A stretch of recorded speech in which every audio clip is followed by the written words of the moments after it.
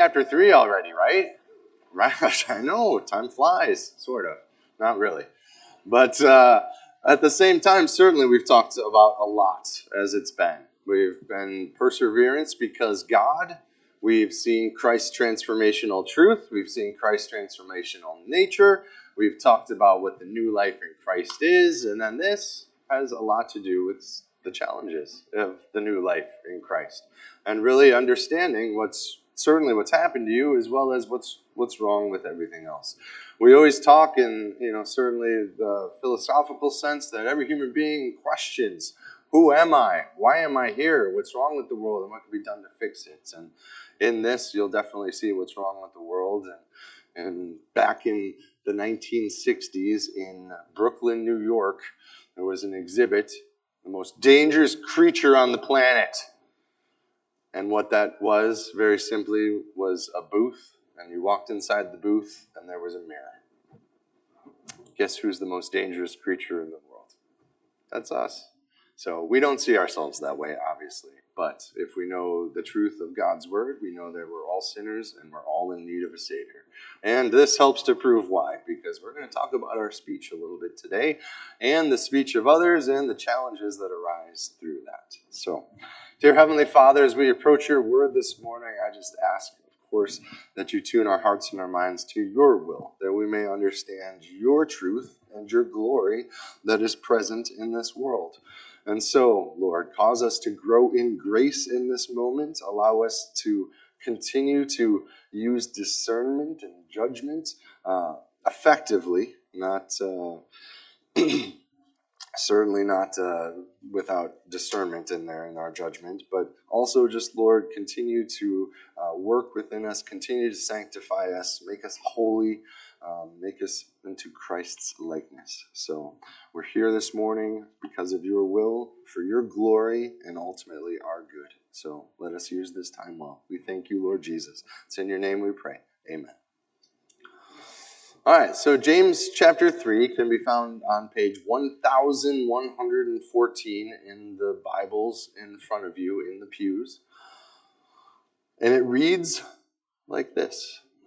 Not many of you should become teachers, my brothers, for you know that we who teach will be judged with greater strictness.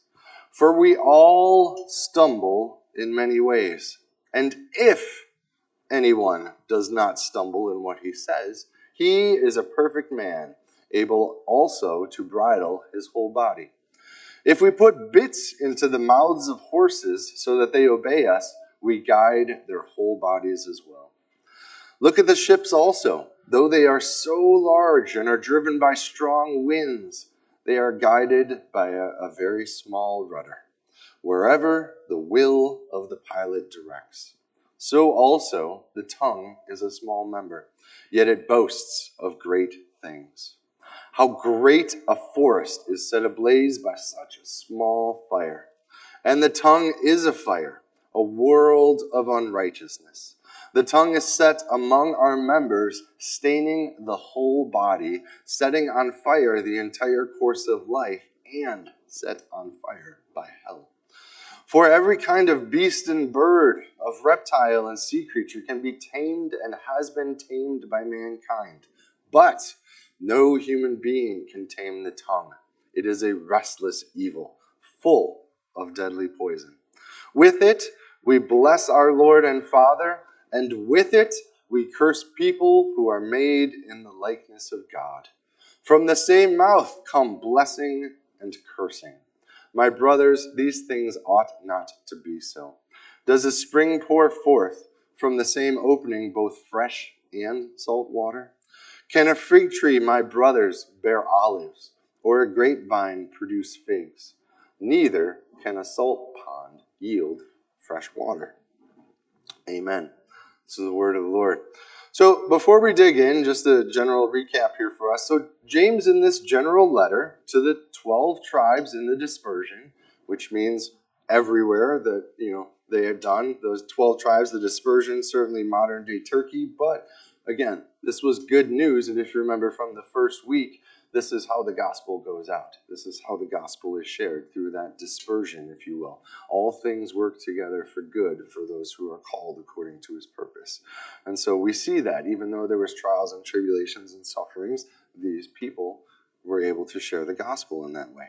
And as James, in this general letter with big, broad, swathing strokes, and as a wisdom literature letter, or as it is, this is technically referred to as the Proverbs of the New Testament, he repeats similar issues, but in many different ways. And this isn't something new that he's just come up with. In fact, if you go back to chapter 1, verse 14 and 15, talks very simply and briefly about where temptation comes from. It's not from God. God can't be tempted, and he doesn't do the tempting. But temptation is from within, when our desires are born, if you will, as we have desires within us, but we're consistently tempted. So it comes from within. In verse 19 and 21, he talks briefly about being quick to hear, slow to speak, and slow to anger. In verse 26, he says, bridle the tongue, otherwise we deceive your heart, and your religion ultimately is worthless. And then in chapter 2, verse 1 through 4, he talks about partiality, how we treat others differently. So what is going on in that church, or what seems, is that culture has crept into the church body. This is nothing new. It still happens today, and we still experience it today. That culture has an impact on the church. Whether that's positive or negative, well, that's highly debatable, and depending on how you look at it. But the leaders of the churches, or at least the teachers, which is why James brings up teachers, and of course will be judged to a much greater standard than those, the leaders are seemingly following Roman culture by showing partiality and by teaching for their own profit and or their own power trip, not teaching God's gospel truth. And again, this is very prevalent today, just the same in the church, where there are, no doubt, many churches or popular denominations, if you will, that don't necessarily teach about Jesus. It's about 10 ways to be a better dad or a better mom, or many other different things that aren't necessarily biblical and that aren't exegetically understood. If I wanted to create a topical sermon, I could very easily do that. Give me a topic, and I'll pull a verse from here, and a verse from there, and a verse from over there, and I'll tell you this great story that isn't biblical, even though the verses come from the Bible. Because the history and the context makes a gigantic difference. Understanding what was going on in this letter, why the author wrote it, the history, the culture, all the background is important for us to understand. And so, this is why I believe he had this letter to the dispersion. I also want to add this to our study and our understanding, especially because it's James, the younger brother of Jesus. Certainly the trials of growing up with Jesus as your older brother, but it seems that James paid very close attention to his brother Jesus. And so in both Mark chapter 7, verse 1 through 23, and Matthew chapter 15, verse 1 through 20, there is a dialogue. I included it at the back of the bulletin at the bottom for you to read them on your own time. But I do want to read Matthew chapter 15, just verses 10 through 20 in this. And this is what defiles a person, if you will. And this is all in red, Frank. Jesus said. And he called the people to him and said to them, "Hear and understand. It is not what goes into the mouth that defiles a person, but what comes out of the mouth. This defiles a person." Then the disciples came and said to him, "Do you know that the Pharisees were offended when they heard this saying?" And Jesus answered, "Every plant that my heavenly Father has not planted will be rooted up. Leave them alone. They are blind guides. And if the blind lead the blind, both will fall into a pit." But Peter said to him, "Explain the parable to us." And Jesus said, "Are you also still without understanding? Do you not see that whatever goes into the mouth passes into the stomach and is expelled? But what comes out of the mouth proceeds from the heart, and this defiles a person. For out of the heart come evil thoughts, murder, adultery, sexual immorality, theft, false witness, and slander. These are what defile a person. But to eat with unwashed hands does not defile anyone. Again, this isn't just about a tongue. This is about the corrupt human sinful nature and our desires coming to light, and us saying them and bringing them to light at the cost of hurting other people in our lives.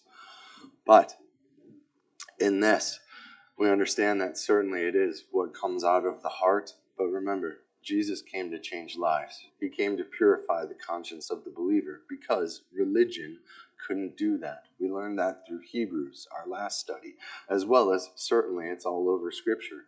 Read Jeremiah chapter 31, verse 31 to 34, and see God's new covenant. I will put my spirit in them. I will be their God, they will be my people. And no one will say, know the Lord, because each one of them will know me. And it is within those facts that each of us that have the blessing of the Holy Spirit indwelling within us know the Lord, first and foremost. So, now I think we can dig into the text. So, verse 1. Not many of you should become teachers, my brothers, for you know that we who teach will be judged with greater strictness. Certainly, this has a lot to do with Jewish culture, and certainly with James being a Jew, that this makes sense, because those who knew the law understood that this is what the pinnacle almost of success was. We had the glory of working in Mark this week and talking about when Jesus called the disciples. One of the great glories of when Jesus called the disciples is that these gentlemen who were fishermen, every one of them goes to school to become a teacher of the law, or a Pharisee or a Sadducee, if you will. And as they continue up the line of education, cuts are made. You're not good enough. You're not qualified enough. You're not going to be a teacher of the law. And those who were teachers of the law then got to pick students. And so what was so fascinating about Jesus calling those disciples is he picked people that the Jewish tradition wouldn't pick. And so teachers certainly were held to a higher remark, and in fact, that's what everyone wanted to be. When you were a little boy growing up in the Jewish faith, this is what you wanted to be. It was the most prestigious, most honoring job. It's also the one that's filled with the most temptation, because when you get a powerful, prestigious job, guess what? The temptations are there. Are you going to abuse that power? Are you going to manipulate people for money? Or is it out of sincerity and love for the Lord that finds you here in and of this moment? And I certainly am not abstained from this either, for I am a teacher called by God to lead a flock, to be a church planter, to come to a community, exegete that community, meet people, and continue to work in that. And I am held to a higher standard. Very simply, an easy way to look at it is you can go to Titus chapter 1, or you can go to 1 Timothy chapter 3, and you can read about qualifications for elders. Elders, most definitely, are held to a higher standard, and quite frankly, it is scary.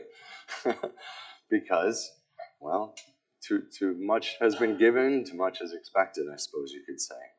And so, we see this, the qualifications, and being held to a higher standard. And he's bringing this out because to those 12 tribes in the dispersion, there's a variety of different teachers out there. Imagine that. It's like, there's a gazillion different teachers here too. Pastors, priests, ministers. We all seem to have a little bit different name, but the biblical Greek name is episkopos, which is overseer or elder. Now, based on that knowledge that we're going to be held to higher standards, James goes into, for we all stumble in many ways. And boy, that's just the truth of Scripture too. We go to Romans chapter 3, for all have sinned and fall short of the glory of God, but we're justified by his grace as a gift. And so, we all stumble each to our own way. And there's a warning in there, very simply. Be careful who you receive teaching from, myself included. If anything, think about the book of Acts and think about the Jews in Berea. when they heard these things, they studied the scriptures day and night to make sure that these things were true. Most of us don't do that. We turn on something, we listen to it, and it's like, that's good. So we're trusting blindly at times, not discerning for ourselves that this is actual, honest teaching. This is godly teaching. I think one of the easiest ways for us to understand, especially when it comes to teaching, very simply is, does this glorify God or does this glorify man? And the sad fact is a lot of times it glorifies man, very simply because, men want to be glorified because of our inner pride and our sin and our desire for ourselves. So, be careful. Certainly be careful out there. This is about Jesus, always has been and always will be about the Lord Jesus. Your life, which is why I say this is so important, everything stems from knowledge of our Father. He is the great creator. Everything in this world, he has an understanding of that we don't. Science, ultimately, is the slow revelation of God's creation. It does not create new things using nothing like God did. It takes things that already exist to try to understand them. And so we see that in our world and our society and our culture. So we all stumble. So what does that mean? It means I'm going to make mistakes. It means that maybe I'm going to say something foolish someday. I hope certainly that I never lead someone astray from the Lord Jesus, but understand that there's going to be mistakes. How I respond to those mistakes are important. Is it within grace that I'm like, and humility that I can admit that, I messed up? Or is it out of pride that's going to make me point my finger back at you and be like, you're the problem, not me? There's a big difference there. There are tons of big differences, and it doesn't go into details on this, of course. Again, broad, swathing strokes. Like, you just have to take it certainly for what it is. And being wisdom literature, too, you can't take it exactly for what it is in the sense. It's a letter written, but you can always take God's word for exactly what it is. And so while they certainly use metaphors throughout this and other analogies, we can still continue to grow in grace. But here's this, and this I find to be very telling, and especially in this first sentence. And if anyone does not stumble in what he says, he is a perfect man, able also to bridle his whole body. What's interesting about this is I think you can take this one of two ways. First off, you can take this as legalism and you can make it about yourself. So if I bridle my tongue, then I'm going to be a perfect man and I'm able to bridle my whole body. Then I'm going to be awesome. If I do that. If.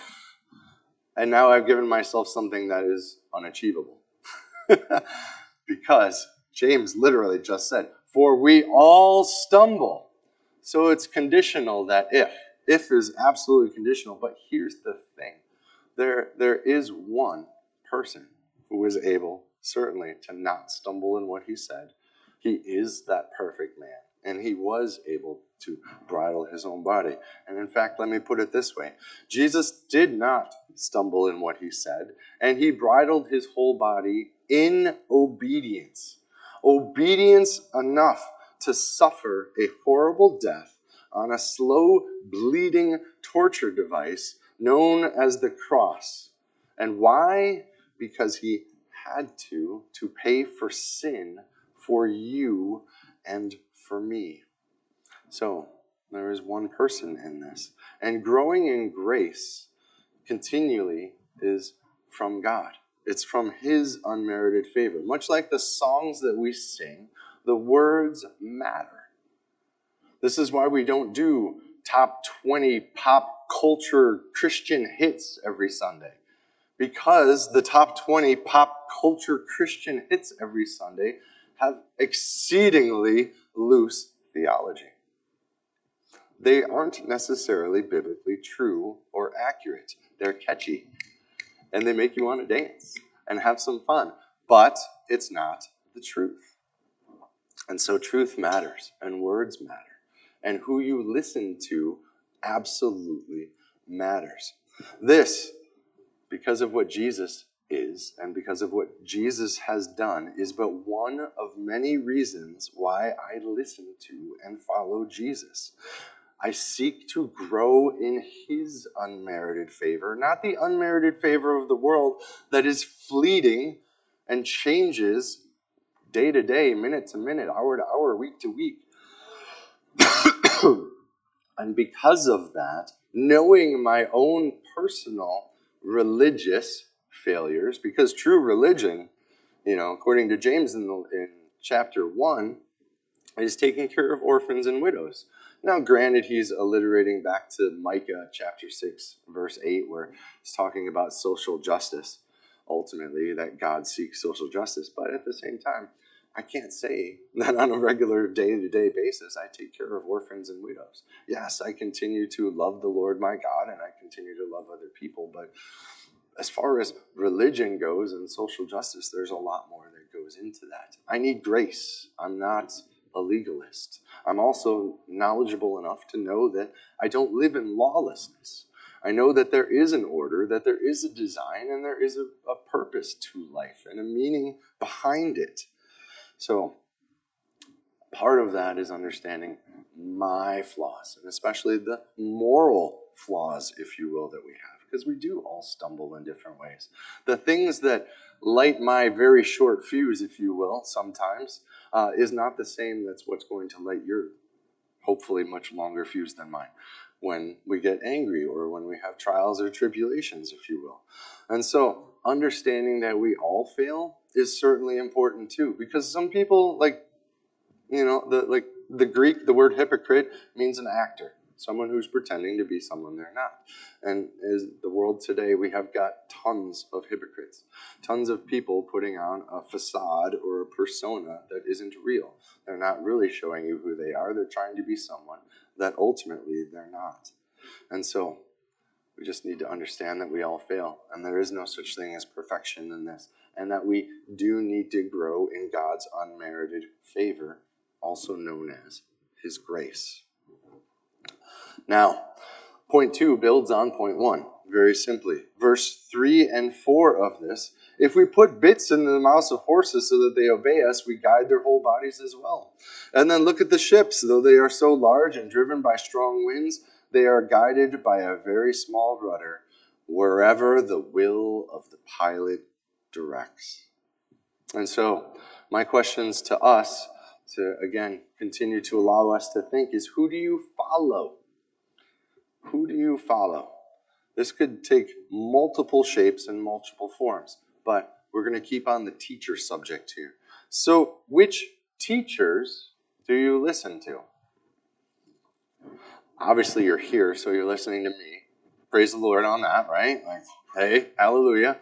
But certainly, we are the church. This isn't just Sunday morning type of thing. We're his church, his body of believers, from Sunday at midnight till the next Sunday at midnight. 7 days a week, 168 hours a week. We are his church. So what teachers do you listen to? And so the reason why I say that is because wherever the will of the pilot directs. The Bible is very clear in calling us sheep. Nobody likes the fact that we're called sheep because sheep are not very smart animals. But I encourage you to certainly take this in humility that we are not necessarily so smart. And we are indeed all followers.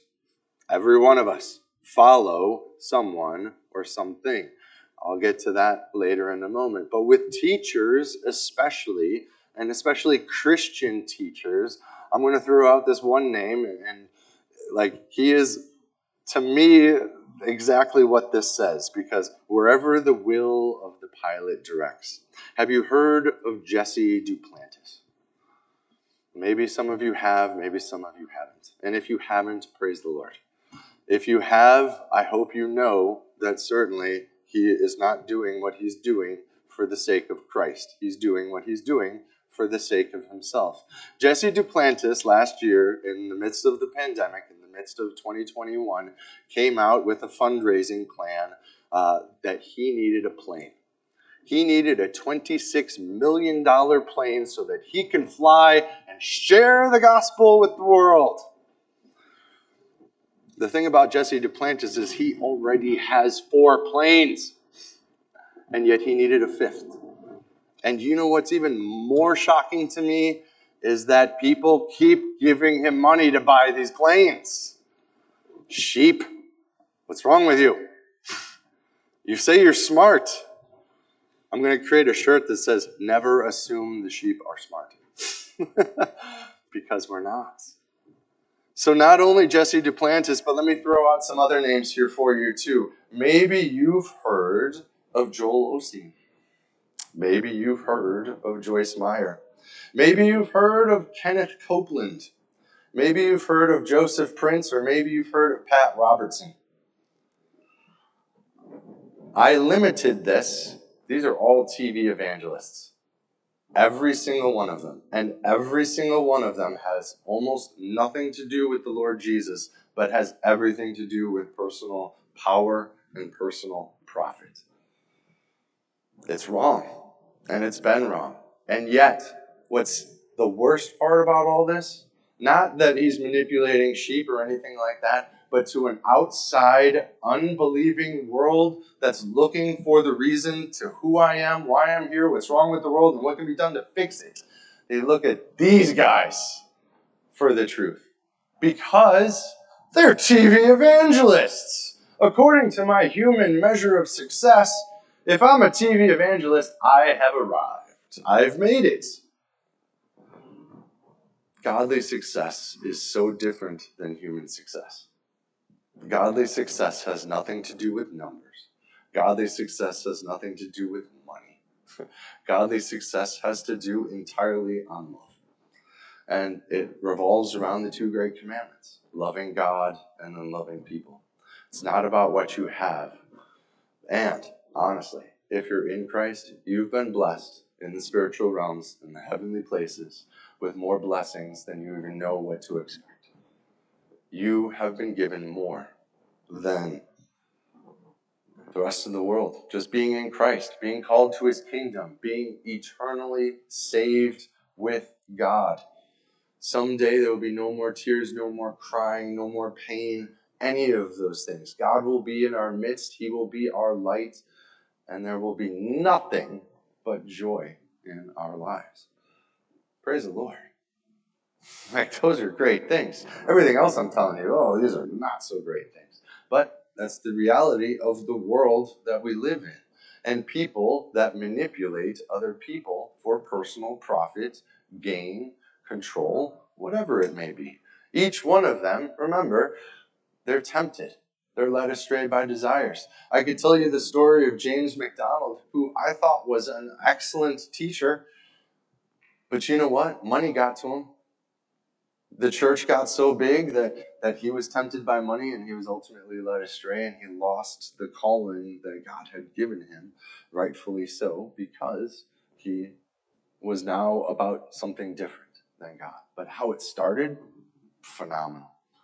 I could say that same thing too, probably about John MacArthur. Like, there's something that happens over time because, again, remember, we're all tempted. I'm still taking and dealing with temptations myself too, and hopefully the Lord keeps me straight and on his path. And I remember why. Because all those temptations certainly allow us to walk astray, if you will, from side to side and away from the glory of the Lord in all of this. And so, be careful, certainly what you're listening to. And after saying all that in the context of false teachers, we could translate this passage to anyone in a position of authority whose words that we follow. And not necessarily a position of authority, but a position of influence in our lives. Doctors can have an influence on our lives. Our parents can have an influence on our lives.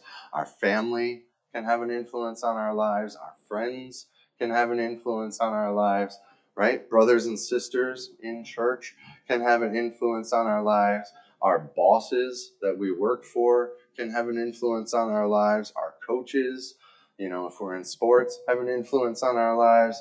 And this is probably the worst one. Politicians have a ridiculous influence on some people's lives. And so, I bring you to this. A forest ablaze by words in verse 5 there. In verse 5, very simply, how great a forest is set ablaze by such a small fire. And so, let's look at it this way. Do you remember back in high school? I think you were all in high school, right? None of you dropped out early, got your GEDs, you were all in high school. Do you remember rumors? Do you remember gossip? I mean, this could seriously be today, too. You know, in your work office with the 500 cubicles and the people that really don't want to work but just want to talk about other people all the time. Remember, do you know what rumors and gossip ultimately do? They destroy lives. Do you know what we like to do because we're bored and have nothing better to do? We like to rumor and gossip. Do you see the problem that human beings have with other human beings? And this kind of flows into the third point a little bit too, because we bless the Lord with one mouth and then we curse others with this same mouth that we have. And so rumors and gossip certainly can be deadly. So-and-so did such and such with who and who, and oh my goodness, can you believe that they did blah, blah, blah, blah, blah. Yeah, there's been relationships that have been destroyed because of rumors and gossip. There was someone in town that decided to try to spread a rumor about my wife and I. But luckily, the persons that they shared the gossip to knew us. And they're like, what's wrong with you? Are you crazy? I know Jennifer and Eric. That is not them. So this person that was spreading the rumors actually got it kind of slapped back in their own face in that way. But if I didn't know these people, then there would be people that have a false impression about me without actually taking the time to know me. And then there's a preconceived judgment laid upon my head that I had no influence, impact on, nor desire, nor issue with this person, but because someone needed to spread some gossip, it went sideways. It's terrible. Again, such a small little thing. It starts with one person and it spreads like wildfire. You know what the glory of this can be, though? If you share the gospel. Because just the same, if you share it with one person, and that person shares it with another person, that person shares it with another person. But for some reason, we like to just speak ill of other people rather than talk about good news with other people. So praise be the Lord that he actually saves us. Because why he has anything to do with us, sometimes I wonder. Because we are so double-minded and two-faced in so many of our human interactions on a daily basis. But you know what? Let's go one more step further, because especially with this, all these different people that we can look at. Boy, the conspiracy theories of today are destroying an entire country. I don't know if you've heard about this QAnon thing.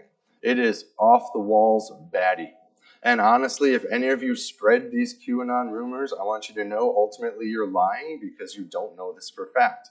It's a theory. You're not telling people the truth. You're lying to them because you think it might be the truth. That's a tough one. It's a hard pill to swallow.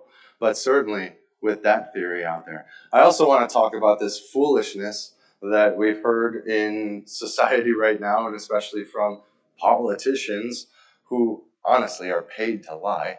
So why we listen to them, I'm not entirely sure. But there's this whole white Christian nationalism thing that's going on out there. And if you know Scripture and you know the Lord Jesus, you know that those three words have absolutely nothing to do with one another. First off, we know our Lord Jesus. Where was he born? He was born of Jewish descent. He was born in the Middle East. He is not Caucasian. Why is white in there? Other than that's what someone wanted. Now, Christian means you are a disciple and a follower of the Lord Jesus Christ. That's what it means. Doesn't mean anything else. It means you are a disciple and a follower of the Lord Jesus Christ. Now, if these people who decided to put white, Christian, and nationalism together in this little phrase were actually Christians, they would understand that white and nationalism has nothing to do with being a Christian. Then lastly, nationalism. God was for the nation of Israel, but you see from the Old Testament how that went. Now, when Jesus came, he came to inaugurate the church. It is multicultural, multi-ethnic. It is across every nation. It is across every country. And it is not a white people's only thing.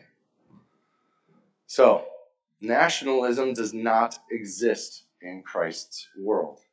He's global. He's the King of Kings and the Lord of Lords. He doesn't need one nation. He's got the world. And he's not Caucasian. And if they were really following Jesus, they would understand that white and nationalism are not in the Lord's vocabulary. So, conspiracy theories, things of that nature. We still do it. We still continue to lie.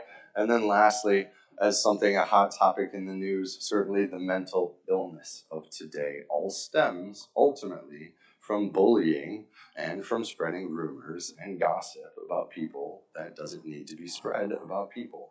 I said this before about a lot of these shooters. If anyone had paid any attention to them and actually been nice to them and actually acknowledged their existence, odds are these things wouldn't have happened. But because of human nature and because kids are inherently ridiculously cruel, because they have no idea who they are themselves, and they're making standards for themselves, and culture and society tells you what you should be like, and if someone doesn't fit this mold, then they're weird, and you should make fun of them, and you should bully them, and you should do all these things to them. No. It's because of that brokenness in culture and society, because of our tongues and because of our words and because of our actions that lead these people to do that, because honestly, they have no other idea on what to do. Like, they're just so frustrated because no one pays any attention to them, loves them, whatever it may be that they need. And we all need love. And you know that based on your own experience, that we all need love. And we all should be accepted. And this is, again, part of the reason why James hit into that partiality thing, because they were showing partiality to the rich who oppressed them. Like, here, take this, here, sit here, here, here, here. You're prominent in society, here, here, here.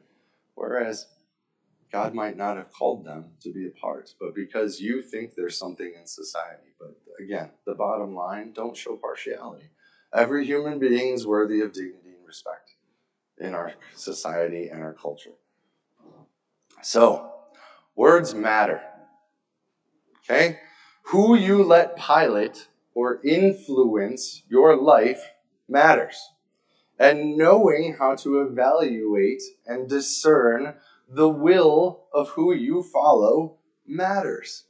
In the case of teachers, there are cultural influences, and they can lead us astray. Exactly like what I just talked about with the partiality. That's a cultural influence that you give people like movie stars, athletes, politicians, someone that's known well in society, that you show favoritism towards them. And you'll push someone else aside to show this person who honestly, quite frankly, doesn't care about you in the first place for the most part, because they're who they are. And everyone is always kissing their booty for whatever reason. And so, in the case of Christ and God's word, though, see his life through the Gospels and realize the power of his truth to change and influence lives through love, through mercy, and through grace. Those three things. And you can read this also in the epistles and the New Testament. Love, mercy, and grace is what we all need, which is one of the many reasons that I listen to and let Jesus influence my life by faith that leads to my actions in everyday life. Jesus' influences have had a profound implication to my worldview as well as to my day-to-day hands and feet life. And that's the reality. Has it changed you, or have these other things in society had such a great influence on you that you rush back the Lord in all of this? And so just be careful. Now, last point. And even though it's the biggest section, it's the shortest point. Praise the Lord, right? So, verse 6 through 8, we can take this all together. Because the tongue is a fire, a world of unrighteousness. The tongue is set among our members, it stains the whole body, and it sets on fire the entire course of life, and is set on fire by hell. For every kind of beast and bird, of reptile and sea creature, can be tamed and has been tamed, but no human being can tame the tongue. It is a restless evil, full of deadly poison. So I think about the phrase, I'm sure a lot of us are thinking about set on fire from hell. And remember, this is about temptation. It's about inner desires, and certainly the devil tempts us based on our inner desires, what we want, whether that looks like, what we worship, what we idolize, power, money, wealth, fame, fortune, and many other slew of other such things. But the setting on fire the entire course of life. I really thought about this one for a little bit too, and it's kind of funny because I saw some court videos this week, and for whatever reason, they really it cracked me up because these people, how do I put this nicely? They didn't know when to stop talking. And when they didn't know when to stop talking, things got worse and worse and worse and worse and worse for them. And I just went, how have you not stopped talking yet? Why have you known not to be quiet? I watched this poor girl go from a $5,000 offense to a $50,000 offense because she got so upset that she got charged $5,000 for this offense of stealing and being, reckless in public. And then she decided to have a few choice words as she was walking away from the judge. And the judge heard her. The judge is like, come on back. And this went on, no joke, 4 times. The judge came down with another verdict, and then the girl walked away saying something. The judge came down with a harder verdict, the girl walked away saying something. And I'm like, man, how many times does this continually happen in our day-to-day life in our society where people just don't know when to stop talking? And I think that is very prevalent in today's society too, especially as we've talked about, all the people that have different influences in our lives. We could see about, certain people that are prominent that, have spread lies and misinformation. Their day is coming. Their day is most certainly coming by spreading those lies and that misinformation. Make no mistake about it. And what's even funnier is they don't know how to stop now. They don't know how to stop lying and spreading misinformation at this point. So they're going down with it. They're going down with the lie. And man, boy, that is just going to burn so many people and so many things. And we can see it's been super destructive in our society too. And so it really does set on fire the entire course of life. Your words most definitely matter. Character matters. And our conduct matters. But certainly the words that we use matter. And they have a huge impact on the lives of other people as well as us. And so then we see verse 9 through 12. We understand certainly that the world is full of unrighteousness by verse 6 through 8. But in 9 through 12, hopefully you begin to see again that the world is indeed holy and divine in a sense. And so you see that with it, certainly we bless our Lord and Father, and with it we curse people who are made in the likeness. And from the same mouth comes blessing and cursing. How amazingly made are we to be created in the image of God? How amazingly created are we that we even have these mouths and we're able to bless and curse, and that we have this free will. And unfortunately, because of our inherent sinful nature, we don't understand the righteousness of God until we have that dwelling of the Holy Spirit that comes within us. And so it's because of that Holy Spirit within us that we even have the option to lead a righteous life, if you will. Because otherwise, culture, situations, and circumstances of our lives dictate who we are as human beings. And so we see in these last couple verses the reality. Does a spring pour forth from the same opening fresh and salt water? No. It's a rhetorical question. You know the answer to that. So this isn't like, oh, we better look in the history books and the geography books and figure this out. We already know these answers, much like a lot of these. And so, again, because it's wisdom literature, it calls you to think. And so, yeah, a spring, it's one or the other, right? Can a fig tree, my brothers, bear olives, or a grapevine produce figs? No, of course not. That's not how God created it. Can a salt pond yield fresh water? No, because it's a salt pond. So it's going to yield salt water. A fresh pond will yield fresh water. But you see the duplicity of the human being. Because that, I think, is what we need to see and to understand. Because when I look around this room, man, I see some awesome people with a lot of amazing blessings in the Lord, spiritual gifts to love other people and to be a part of something greater than themselves. And then when I look around this room, too, I'm like, oh, yeah, I remember when so-and-so did such and such. Yeah, that's ridiculous. I remember that. Oh, boy. Yeah. So they're all terrible human beings, too. You know, but how we choose to look at people certainly is important. And so our Lord ultimately is amazing. Praise the Lord. I have no doubt about that. Our God is awesome. What can be known about God is plain to see in the things that have been made. And as human beings, we're the pinnacle of His creation.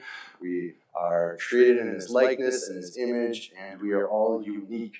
And it is amazing. And then you look at all the rest of the world around us. You hear about springs and fig trees and olives and, think about birds of the air and fish of the sea and beasts of the field. And you know what? Birds of the air don't become fish of the sea. They're all different. And they're all created differently. And all have different purposes. People are amazing too. Except we're pretty evil at the core. And I think you just have to come to terms with that in our lives, especially as a lot of people out there think these Christians are shiny, happy people that don't ever sin, that don't have any problems, no trials and tribulations. And I'm like, you've never read the Bible. Because this is just full of trials and tribulations. Think about all that the New Testament church has gone through. If we're looking for sunshine and rainbows, that's our hope for the future. But we continue to grow in grace. Continue to be sanctified throughout all this.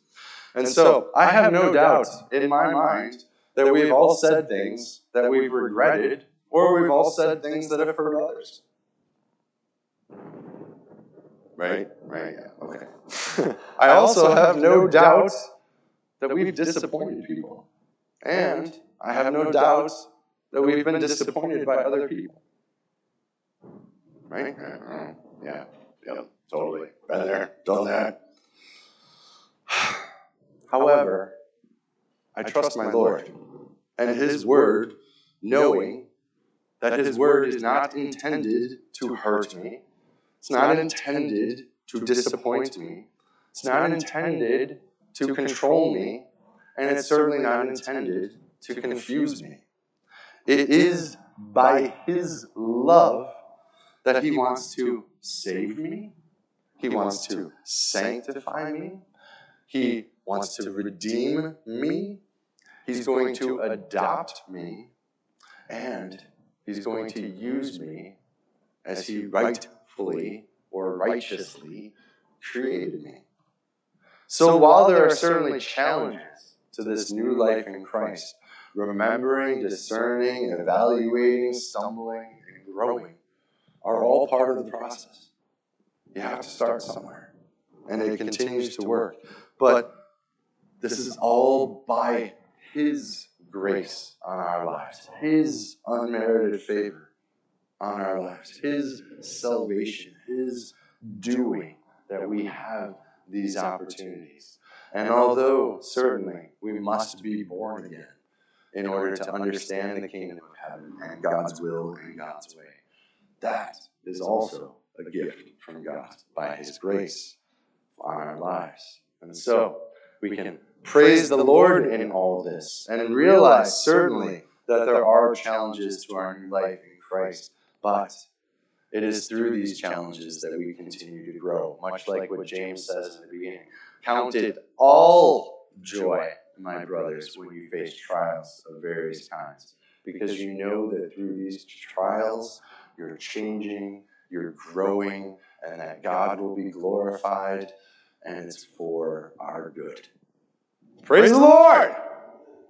All right. Dear Heavenly Father, certainly thank you for all that you continue to do within us and in our lives. Certainly, Lord, there are challenges because of our unfortunate, inherent, sinful, broken nature. But praise be to you, Lord Jesus, that you continue to seek us and you continue to pursue us and you continue to love us despite our continual shortcomings. So, continue to allow us to turn, to repent, and to believe in your truth and your grace. May we continue to be sanctified, to continue to grow in the faith, to know that Jesus, you indeed are the way. Jesus, you indeed are the truth. And Jesus, you indeed are the way to true life and new life in and through you.